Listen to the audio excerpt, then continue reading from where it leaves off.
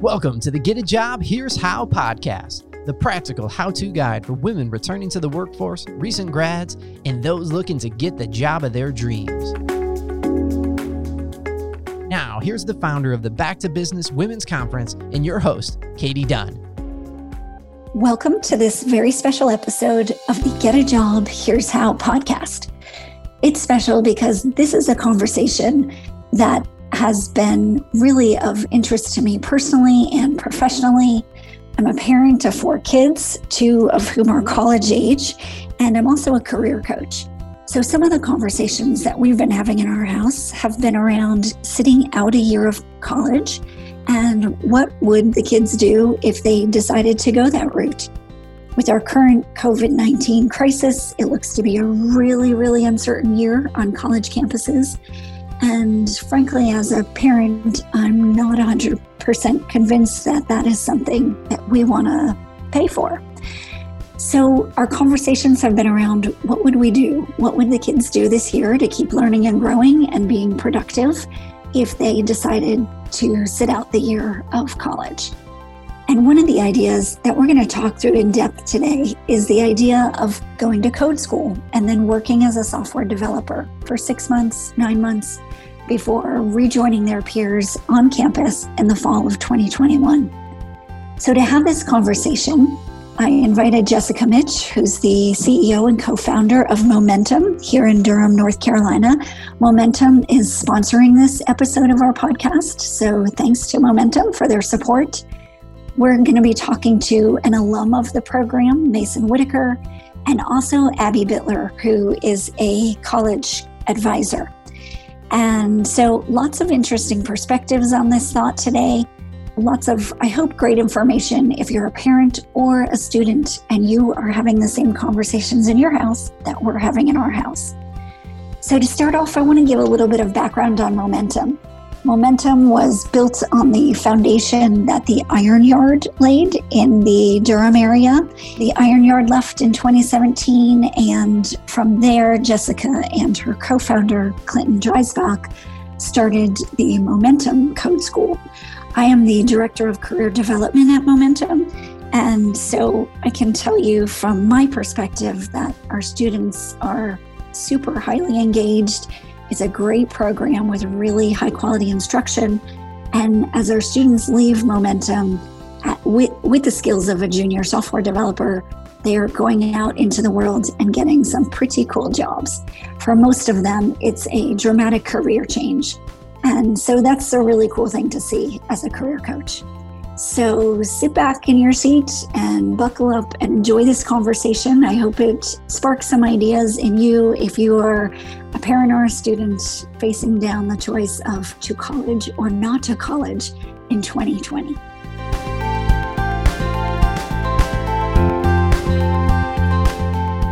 Hey listeners, I am super excited about the episode we are working on for you today. This is the Get a Job, Here's How podcast. I'm your host, Katie Dunn, and I'm joined by a fantastic group of people who each bring a different perspective to the conversation of how to make the most of an uncertain college year. Specifically, we're going to talk about the idea of taking a gap year, knowing that the 2021 academic year looks to be filled with a lot of uncertainty as we're facing the realities and all the unknowns that go along with the COVID-19 crisis that we're currently weathering here. I'd like to introduce each of my guests today, and then we've got a fantastic set of topics we want to discuss as we sort of walk through this gap year discussion and hopefully provide you with tons of great ideas about things you could do if you're a college student or you're a parent of a college student and you're considering a gap year or deferring college for a year in order to wait out some of this uncertainty and yet still are looking for a really meaningful way to spend the time. So first, we've got Abby Bittler. Abby is a college planner and academic coach. And Abby, welcome. Would love to have you give us a little bit about what you do and tell us where we can find you. Sure. Thank you for having me, Katie. Yes, I'm Abby Biller. I'm a college planner and academic coach. I'm located in Cary, North Carolina. Right now, I'm working virtually with all my students due to the COVID pandemic. You can find me at optimaeducational.com. That's optimaeducational.com. And I'm an independent college planner and academic coach, which means I work directly with families, helping their high school and transfer college students get ready for higher ed, helping them to discover their aptitudes, their interests, and find a great college fit. Fantastic. Thank you. We are also joined by Jessica Mitch. Jessica is the co-founder and CEO at Momentum. So Jessica, welcome and thanks for being here today. Would love to hear a little bit about your background and tell us about what you're doing now. Awesome. Thank you so much, Katie. I'm excited to be here and for the discussion because what a year it has been. Momentum focuses on training for the tech industry. We focus on upskilling and reskilling web and software developers. And we do that by working with individuals, mostly all adults. The average student that comes through a Momentum course is around 30 years old. They're entering their second career, sometimes third careers. And then on occasion, we serve younger students that are in that college cohort age group who we've got somebody joining us today who had that experience when he was in that age group. But we also work with companies and organizations on either placing our graduates into their organizations, helping them find talent, or working internally with those organizations on upskilling and reskilling their employees so that they're ready for the future of work, which is all technology focused and primarily a lot of code, software, and web development driven. Fantastic. And Mason Whitaker is also with us today. Mason is a project manager at Sunrise Technologies. Mason, welcome. Thanks for joining us and would love to hear a little bit about what it is that you do at Sunrise Technologies. Sunrise Technologies, we're a Microsoft partner, and we do large-scale ERP implementations for apparel and footwear goods. So ERP is enterprise resource planning. So it's essentially, if you think of all the systems that you use in your business, like customer relationship management or product lifecycle management, all these things, they kind of all fall under the umbrella of ERP. And so we work with large businesses that are looking to implement Microsoft solutions, and then we help them turn their great ideas into reality. Yeah, and like Jesse mentioned, I did attend Momentum back in 2014, and that kind of helped jumpstart my career into the position I'm at. All right, great. Thanks for being with us, Mason. So to kick the discussion off, I want to start with a brief sort of look into the impact of COVID on higher education. And this is something that I have been thinking a lot about lately. I've been listening to a lot of people like Scott Galloway. Jessica, you turned me on to Scott Galloway. He's a professor at NYU, and he's been a really outspoken critic of higher education and a very outspoken advocate of the need for change. And a lot of that is based around the really high cost of higher education now. And so, and the idea that the COVID crisis is going to sort of accelerate that change that we're seeing in higher education. Abby, you're really close to, obviously, to higher education, advising students and, seeing change that's happening in that space or maybe not happening in that space. And would love to hear your thoughts on how you think this crisis might, be impacting or changing higher education, either for the better or for the worse. Yes, I think probably both. I have a high school senior, and like many parents who have a high school senior, we're thinking, are these students going to be able to have a residential living experience? Are they going to be able to get off in the fall? And if so, what will college look like for them? I think at this point, it is still a bit early to say. Colleges are, at this point, some are saying they're going to be open, some are saying they're going to be modified, some are saying they're going to be closed. I would tell your listeners to make sure they keep close contact with their students' prospective college, because every college will be different depending on the area of the country and the extent to which they're dealing with the COVID crisis. So I don't think there's going to be a one-size-fits-all solution for having students return to campus if that's possible. What I do think that we're going to be seeing as a country is more students staying closer to home. Within 180-mile radius, 3 hours of home, I think parents are going to be hesitant to be sending students to the other side of the country. And I think our international student population will be greatly affected. Yeah, that international student. Oh, sorry. Go ahead. Yeah, I think that the international population will be facing the most challenges with returning to the country. Yep. And I feel like a domino effect of that international population being impacted is the financial impact that has on our schools here, because a lot of our universities count on those international students to pay full freight, and which is a really hefty price tag for anybody, particularly maybe if you're coming from a country where, you know, the value of your currency doesn't stand up against ours here, and the standard of living is different. So I know that is a huge impact to our schools to not have those students coming and paying full fare. Absolutely. I think it's huge. Also, with our domestic student population, affordability is going to be at the forefront for parents. There are so many people out of work, or people who've had their incomes decreased, or just feeling really uncertain financially in light of the COVID crisis. And I think that in turn will cause more parents to be price sensitive, to be reconsidering in-state universities, community colleges. I think will become much more desirable for students. I think there's just less certainty overall with getting off to college in the fall. Yeah, absolutely.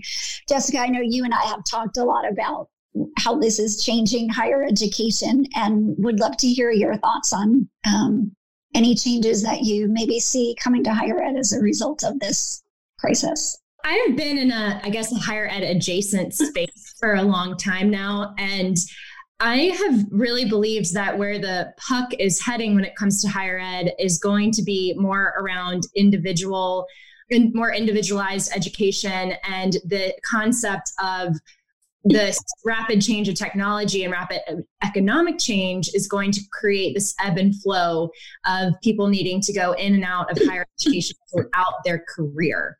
And that is something that, you know, I've definitely thought the puck was heading in that direction for a long time. And of course, the cost conversation becomes really important, because the college tuition cost in my lifetime alone has gone up 160%. Way surpassing the prices of inflation. I think that having this more a la carte approach to education is going to be where everybody's heading. And also to acknowledge so many of the students that we serve at Momentum, 70% of them, and Katie, you probably can check me on that number, but I'm pretty sure it's about 70% have traditional university degrees, a bachelor's degree or a master's degree.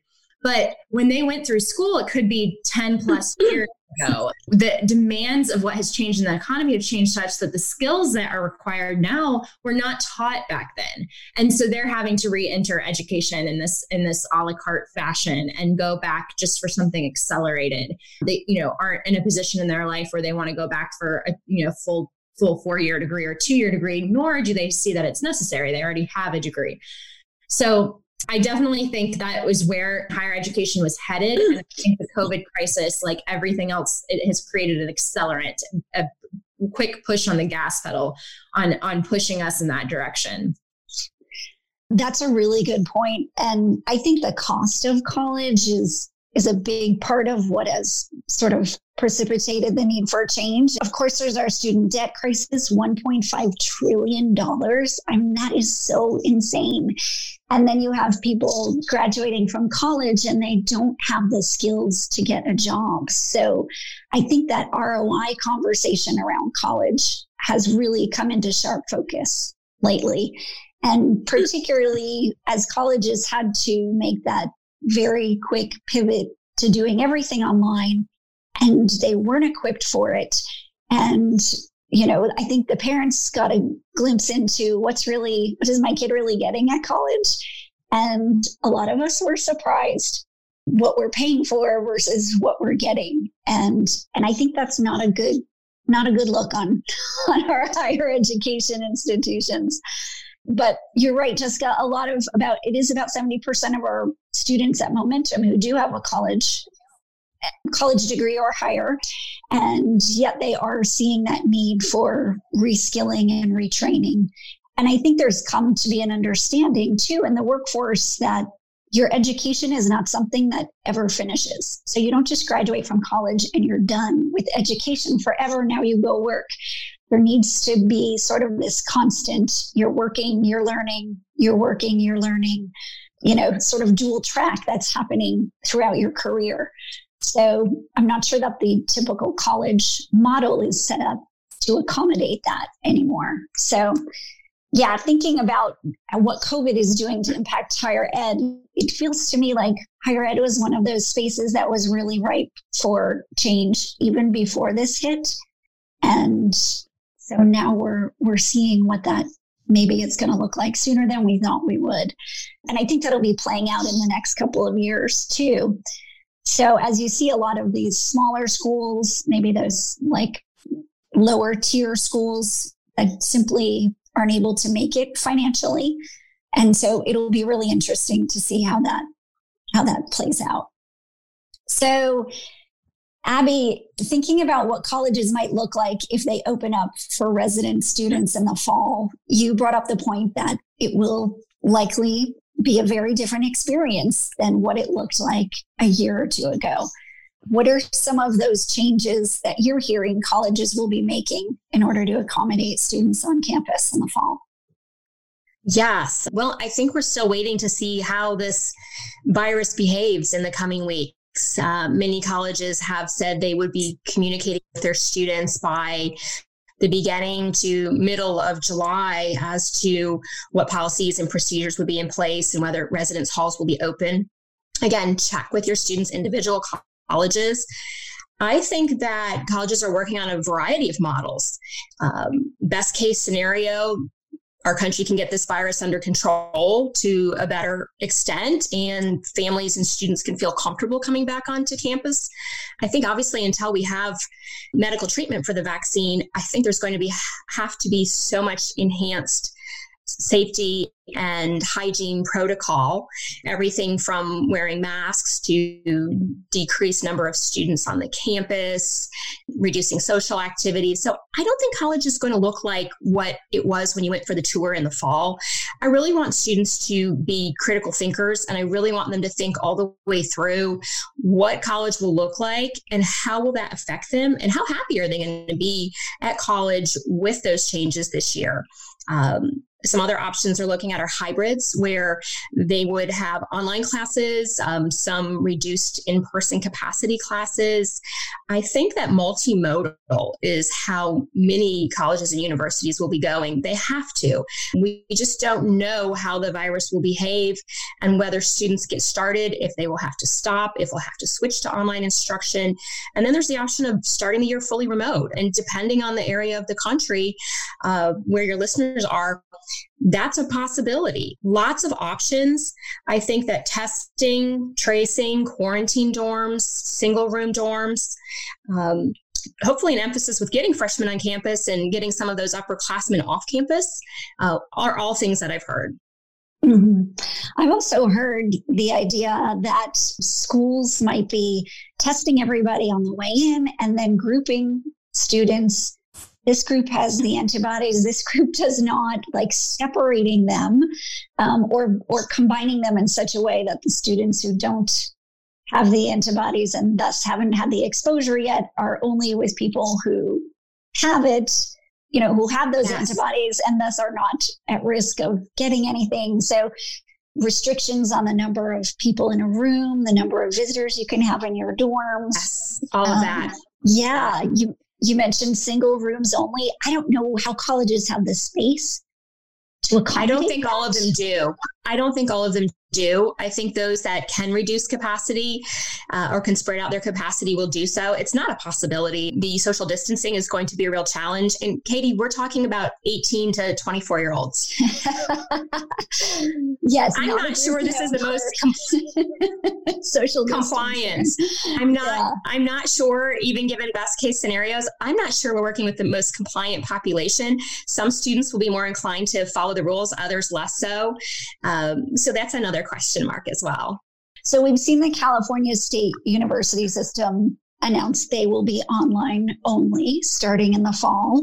And they base that on what they said are expert forecasts of a second smaller wave of the virus this summer, followed by a very significant wave in the fall. And their realization that they do not want to be responsible for their 480,000 undergraduate students on their campuses as that happens. So, but I've also seen Colby College say they're considering starting late, delaying the first semester even until December or January, and then running a full year of in-person education that starts very late and runs through next summer. So everybody's looking at perhaps the same data, but drawing some very different conclusions. Absolutely. And I think a lot of that, Katie, comes from the location of the country and how the virus is behaving in that area of the country and how the people are doing in terms of their recovery and immunity and so forth. I do think definitely that we are going to be seeing adjustments to the calendar, everything from later start dates to online start dates and then in person, because we just don't know at this point. This is where the idea of perhaps sitting out the year of college comes in, because your experience will certainly be very different. I mean, that's one of the only things we can say for certain right now is if you go, your experience will be very different. I am a parent of 2 college age students, and I am really encouraging my 2 to sit out the year. Not because I don't want them to have to face uncertainty and be forced to be flexible and make adjustments. I think those are great life skills. And I'm interested in fostering those in my kids. But I'm not interested in spending between the 2 of them about $45,000 this year in tuition, only to have them start school, come home, go back, come home, and just really not get the education that I thought I was paying for. So to me, the gap year or deferring a year is a really attractive option this year. Abby, I'm sure you have coached students through making that decision in more normal times, and would love to hear from a college advisor's perspective what you think about that. I think a gap year is a great idea. There's tons of research showing that a gap year can be so beneficial and growth enhancing for students and have a lot better outcomes when they do get on the 4-year college campuses. Traditionally, a gap year was an opportunity to travel. There's lots of study abroad programs, work study, volunteer, and those can be all in their home community, in other states domestically or abroad. Obviously, the traditional gap year is going to be different this year. Again, just due to travel restrictions and having to make adjustments based on different parts of the world. But I do still think that a gap year is very valuable. I would encourage students to really do their research. There are still programs that are out there. There are online opportunities. There are opportunities right in their hometown where they can make a significant impact. What are some of the things that students could do this year if they decide to take that gap year? Working, perhaps in an industry in which they're interested. I think that there are opportunities. I think students are really going to have to be purposeful in searching those out. Obviously, a lot of the traditional activities are not going to be available. Students definitely need to contact first, Katie, they need to contact their college or university and let them know that they would like to defer and they would like to take a gap year. And again, every college and university may have different policies on this. I spoke with my daughter's university and they had said that in order to maintain her standing as a freshman and her merit scholarships, she could only take 12 credit hours at another institution. And again, that may vary, but you would want to make sure that you preserve the integrity of your start date and your scholarship money. Good point. I know schools also have deadlines for when they need to hear from you if you are planning to defer or take a gap year. The one I looked up in particular was North Carolina State University here in Raleigh, and their deadline is August 1st for applying, I guess, for the deferral or for the gap year. So a lot of things that students typically do during a gap year may not be available this year, including travel and some of the other taking classes in other places. In this time of change, a lot of those programs are just simply not operating this year. How about volunteer opportunities, churches, environmental organizations, food banks? Seems like these would all be places that could put some industrious, smart young people to work. Yes, absolutely. I agree. I think all of those places in their communities could be a good starting point. And I think it's really important to balance the time spent online with time spent in person as much as possible, given the COVID restrictions. You're going to be seeing students become very creative. They're going to have to be.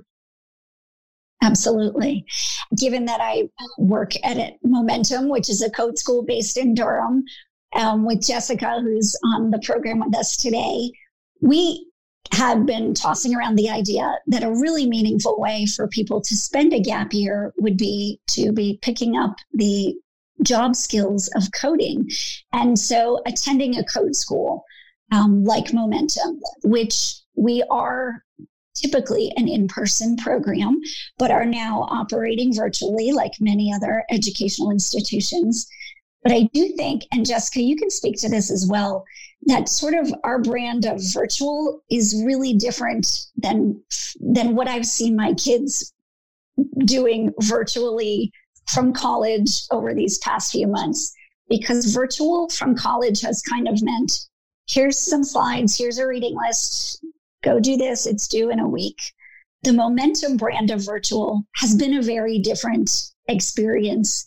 It's as live as it can possibly be.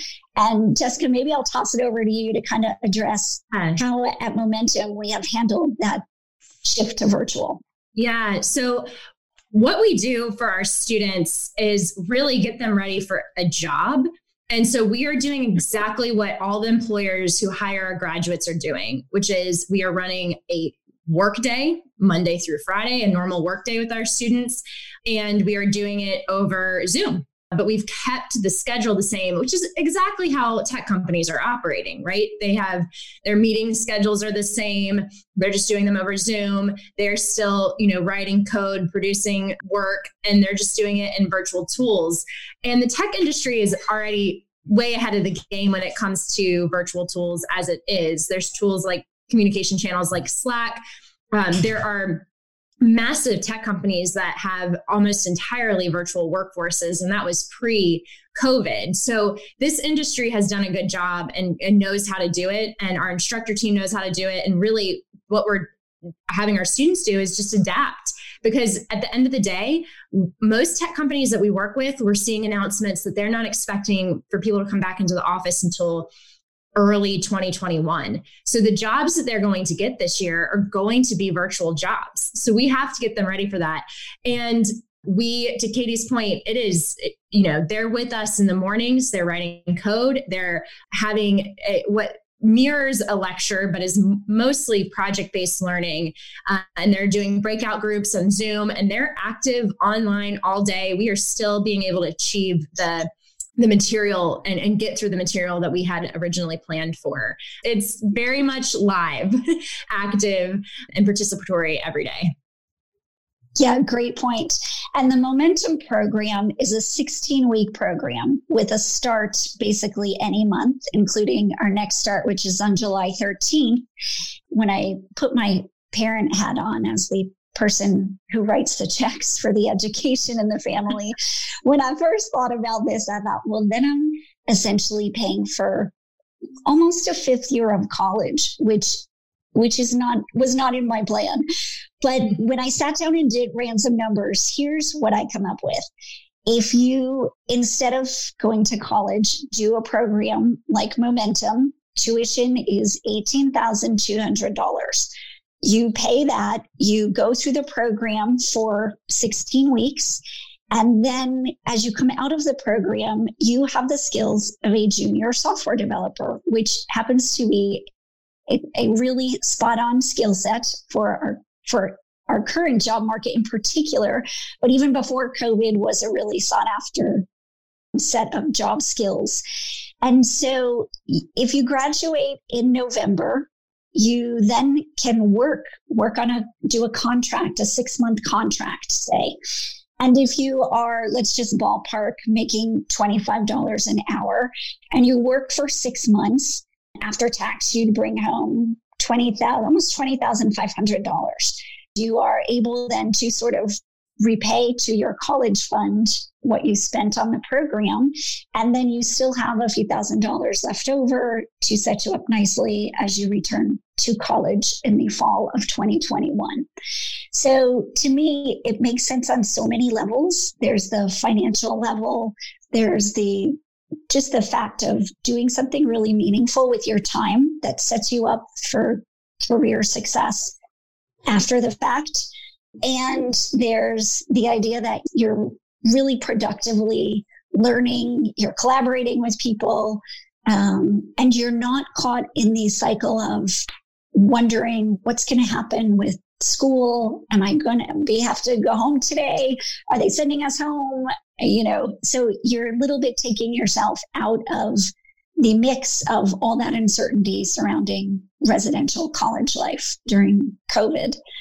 Mason, who is with us. Mason, you've been quiet thus far, and I'm dying to get to your story. So would love to have you tell us about your decision to go to code school at Momentum, to do college, and how that's impacted your career, because you're sort of the perfect example of somebody who's combined code school and college to great success. Yeah, sure. So I guess I can start with like the why of what made me attend code school in the first place. And it's kind of a funny story. When I was in high school, I always worked at jobs like being a busboy at some of the local restaurants. And then I worked at Panera Bread. And I got to the point of doing half days at school because I was a senior and I had all of the credits. And so I started working at Panera Bread almost full time. And it was like between 35 and 39 hours. So just enough to keep me below full time. And then after, kind of months of cleaning out the trash, I said to myself that this is not what I was going to do for the rest of my life. And I quit. And so I remember that day going home and thinking, what am I going to do? I have to have something to do. So I brought together 10 of my best friends and we started a business together. And it was entirely based off of the premise that we were young and we thought that we could help out the older generation with doing things with technology. So we started a marketing firm that did social media management, website design, and logo design. And we were thinking that we could just partner with businesses that didn't have an online presence, and then we could just grow them from there. And, we thought it would be easy, kind of that youth mindset. But we focused all of our attention on getting new clients. And after all of this effort to get new clients, once we found a few of the solid opportunities, we were getting ready to take them on. And we all kind of looked at each other and said, okay, well, what do we do now? Because none of us knew how to do any of it. Website design, social media management. None of it. So I was like, hey, I'll be the website guy. You be the logo guy and you be the social media guy. And that kind of got me started with, okay, well, how do I build a website? I started from scratch, just trying to understand the basics through online coding websites. And at some point, I just kind of ran out of understanding how to do things. There was no structure in how I was doing it. And this was back in 2014 for some context there. And then I think we realized with the business that we had no idea what we were doing and it fell apart. But I knew that there was more that I needed to learn to be able to do website design professionally. And I knew that Jesse was running a code school and that there was a specialization for front-end engineers. And I was really excited and knew I wanted to do it. But my only issue was that I didn't know how I was going to pay for it. But I remember that my brother had graduated from high school and got a big beach trip with all of his friends as a graduation present. So then I went to my parents and said, hey, I don't want any sort of party or any present like that, but I do want to attend this program accelerator. And, they were on board immediately. That's kind of how it all got started. All right. Wow. There's a lot to love in that story. I love that you started the business and got clients and then realized, oh my gosh, we have no idea how to do this. Yes. That's super funny. I sort of applaud your jumping right in and let's figure it out as we go. I think that's really neat. And plus, I feel like it's probably a parent's dream to have their kid come to them and say, don't throw me a party. I don't want to go to the beach. I just want to go to this program and learn. Exactly. So good for you. That's fantastic. Walk us through the timing. You graduated high school, then you went to Momentum, then you went to college. Is that right? Yeah, so I'll give you just kind of a quick rundown. When I was 17 in 2014 and I attended Momentum during that summer after high school. I then went to Appalachian State University in 2014 and graduated in 2017. During that time, I worked at 3 different startups, kind of doing a variety of different things that were all software related. And the first startup that I got, that I worked for was directly linked to Momentum, so Shoebox, if you've heard of it. And then I worked as a sales consultant for Sprint, selling cell phones. I was very involved in my fraternity and ended up becoming president. I owned 2 of my own businesses. One was a social media management agency, and then one was a technology that allowed blind and the visually impaired people use social media just the same way that they would if they didn't have a disability. Ultimately, both got closed down, but then after graduating, I started working at Sunrise Technologies as a technical architect. I've worked with clients all across the domestic US and implemented just about every type of system that you could name. The last one actually that I hadn't implemented was a manufacturing system. And I finally checked that box because the project I'm running has manufacturing plants across the globe. So now that's what I'm doing. That's what I'm actively working on. All right. That's great. So you worked at 3 startups. That was during college? Yes. Yep. Yes. Okay. And then you started 2 of your own. That's amazing because a typical college kid sort of working their way through college would be like doing the Panera thing or, something like that, like you did when you were in high school. But it looks to me like you were kind of able to get more meaty and meaningful jobs almost because you had a skill set that a lot of your peers just don't have because of the combination of your college and your code school. Is that right? Yeah, that's exactly right. That foundation that I had from Momentum really jump-started everything. It gave me a skill set that no one else in my age bracket had. And so it always put me kind of in the lead when it came to, being a candidate for something. Mm-hmm. That's great. And then right out of college, getting your job at Sunrise as a technical architect. Tell me about your progression at Sunrise. What are some of the things you've gotten to work on? You mentioned the manufacturing project. That sounds very cool. Tell us what are the kind of things that you do day to day and how that has progressed for you since you started there. I started really doing a lot of hands-on development. So building integrations between systems so that they can just communicate back and forth, basically making them all talk together. And then after, a few years of doing that, gotten to the point where now I'm leading those projects. And really it came from one night that I was a senior in college and I had wanted to start a business, but then I kind of had a awakening moment where I was like, I think I could learn so much if I just go get a job. So I did a resume blast and applied, I think, to like 100 jobs in just one night. Next morning, I woke up from an email from the head of recruitment at Sunrise, and she was saying, let's set up an interview for today. I did the remote interview. And then later that day after that, she said, well, can you come into the office in the next few days? And I was like, yeah, I can be there as soon as possible. And it was within 72 hours that I had gone from not knowing Sunrise to then being hired by Sunrise.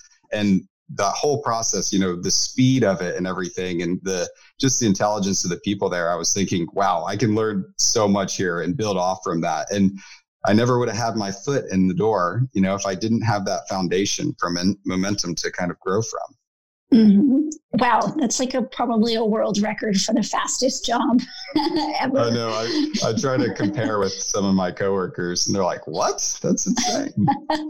Well, I mean, what that tells me is they saw your application and the kinds of things you had done, and they recognized your hustle and your skill set, and they said, "Quick, let's get this guy in here before somebody else gets him." So good for you. That's fantastic. When you look kind of long term, given your experience and skill set, what's the long term career plan for you? What's the goal? Yeah. So, long-term goal is that I start my own business. Like I mentioned, I've started a few, but they always seem to kind of fall short because I'm spreading my focus around a few different things. And then I want to start a business with my brother, really. He actually went to Momentum as well. And we always go back and forth on idea for businesses. We spend the majority of our time hanging out and just debating on what technology is going to revolutionize the world. I'm normally leaning more towards the massive scale, crazy, unheard of things that kind of make you say like, wait, what are you trying to do? And he's more like on the rational side of, well, this is actually how we could make it work, how to make it a business. So we kind of pair up and balance each other pretty well. You sound like a good, like you need each other. Yes, we do. Yeah, that's fantastic. You probably gained so much out of Momentum and college, and what a great combination that seems to have been for you to really propel your career to where you're now leading projects and dreaming of kind of the long term. How do you take everything that you've learned and everything that you know and start some kind of cool business that's going to change the world? I can't wait to see what that is and what you do with that. But we will be watching because it sounds super exciting. I just want to jump in on that too. And I think Mason is such a great example of what's required for the future of work and the future economy. And when we think about COVID and the disruption that it's caused and the decline in, we're now entering a recession as a global economy, the skills that are going to be required for young people to rapidly gain for the job market are going to be those entrepreneurial driven skills. And at this point in history, that includes knowing how to code, whether or not you're going to be running a business as a CEO or CTO, COO, whatever, Mason and his brother Chad decide to do. They're still going to need to understand how to build product, and they're still going to need to be able to understand how to manage folks that are building software product. And that's why I think it's so key as we look at a possible, students taking a gap year or trying to actually gain what they're going to need for the future. Coding provides you with that entrepreneurial ability. It provides you with the ability to go ahead and quickly spin up an MVP or quickly get a website together. And those skills are vitally important. And Katie, to your point too, on the cost of it. And if you look at Momentum's program, we have a program that is segmented into 4 phases, and they're also priced individually. So there might be some students out there who maybe they've got a mix of entrepreneurial goals, and maybe like Mason, they had some sort of interest in building logos or doing something that's more visually oriented. There's one section of the class that they can take for $4,000 and they can get done in 4 weeks. And that will still help them propel themselves towards those future focused skills in a way that's very, very tactical. College tends to be very theoretical, which is great. And I have a college degree from a liberal arts school that I really value. And the skills that I learned there are really helpful in my career as well. So that fusion of those things, I think are really key. And who knows what next year is going to look like, what the landscape is going to look like. If you can start building websites or start interacting with people and just get started, you're going to have to Mason's point, like he's just a great example of being able to try things and start companies in that time that you're spent in academia and just be ready for the workforce in a whole different way. Like Mason, how old are you right now? You're 25? I'm 24. 24, right? Like that's a career that he's got a career that most 24-year-olds do not have. So absolutely. Also something for parents and students going to college to consider. I think to me, in my mind, having worked in higher ed for a long time, what was so refreshing about coming to Momentum was the fact that the training is really specifically geared for the job market. And one thing that I've been reading a lot about, obviously, are huge unemployment going on, and what does getting people back to work look like? And it seems kind of the idea that seems most likely to me is this idea of kind of the reallocation shock, in which a lot of the job losses that we've seen are sadly going to be permanent. They're not going to be jobs that just get rehired as things open up and COVID starts to hopefully dissipate and be less of a factor in our daily lives. So what that means is kind of an initial quick recovery in employment, but then that will gradually level off as people who are out of work realize their jobs aren't coming back and they need to retrain and reskill. And it's going to be tech where those jobs that are newly created and the jobs that do come back are. And so being equipped with the skill set to succeed in that new landscape is going to be so, so important as people get back to work, as people graduate from college, as people forego college because of the cost or the risk involved in residentially living on a college campus, and look for alternatives. And it just seems to me like a really efficient way to get the skill set that you need is a code school. And that's why I'm so excited about this idea and wanted to share it with everybody. So Jessica, people considering code school, how can they learn more about Momentum? Check us out at momentumlearn.com. You can also follow us on social media. Our social media handles are at Hi Momentum, HI Momentum. We're active on Instagram, Facebook, LinkedIn right now, and Twitter. So we encourage you all to follow us. There is an application on our homepage if you're interested in taking a course. And again, the full kit and caboodle course is a 16-week 4-phase program that gets you job ready. And part of that course is that you get to spend time with Katie and prepared with the soft skills component of getting a job at the end of the course. We actually don't consider our students fully graduated from that 16-week program until they have a job. So that is the job track. And that course is also broken into 4 segments of 4 weeks each. You can go in and put your email address, give us your contact information, and we will directly email you a course guide so you can understand what each phase of the course means. The first phase of the course is focused on more front-end type of technology, the stuff that you see when you're going to a website, the stuff that you interact with as a consumer. The second phase of the course is focused more on the back-end side of web and software development.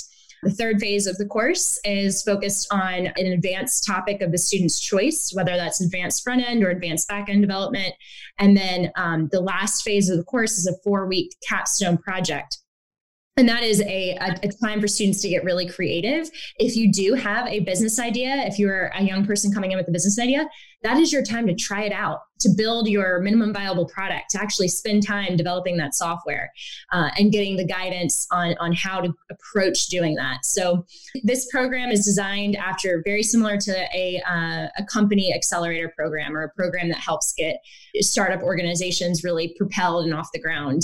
And so that's what we'll do for your code education.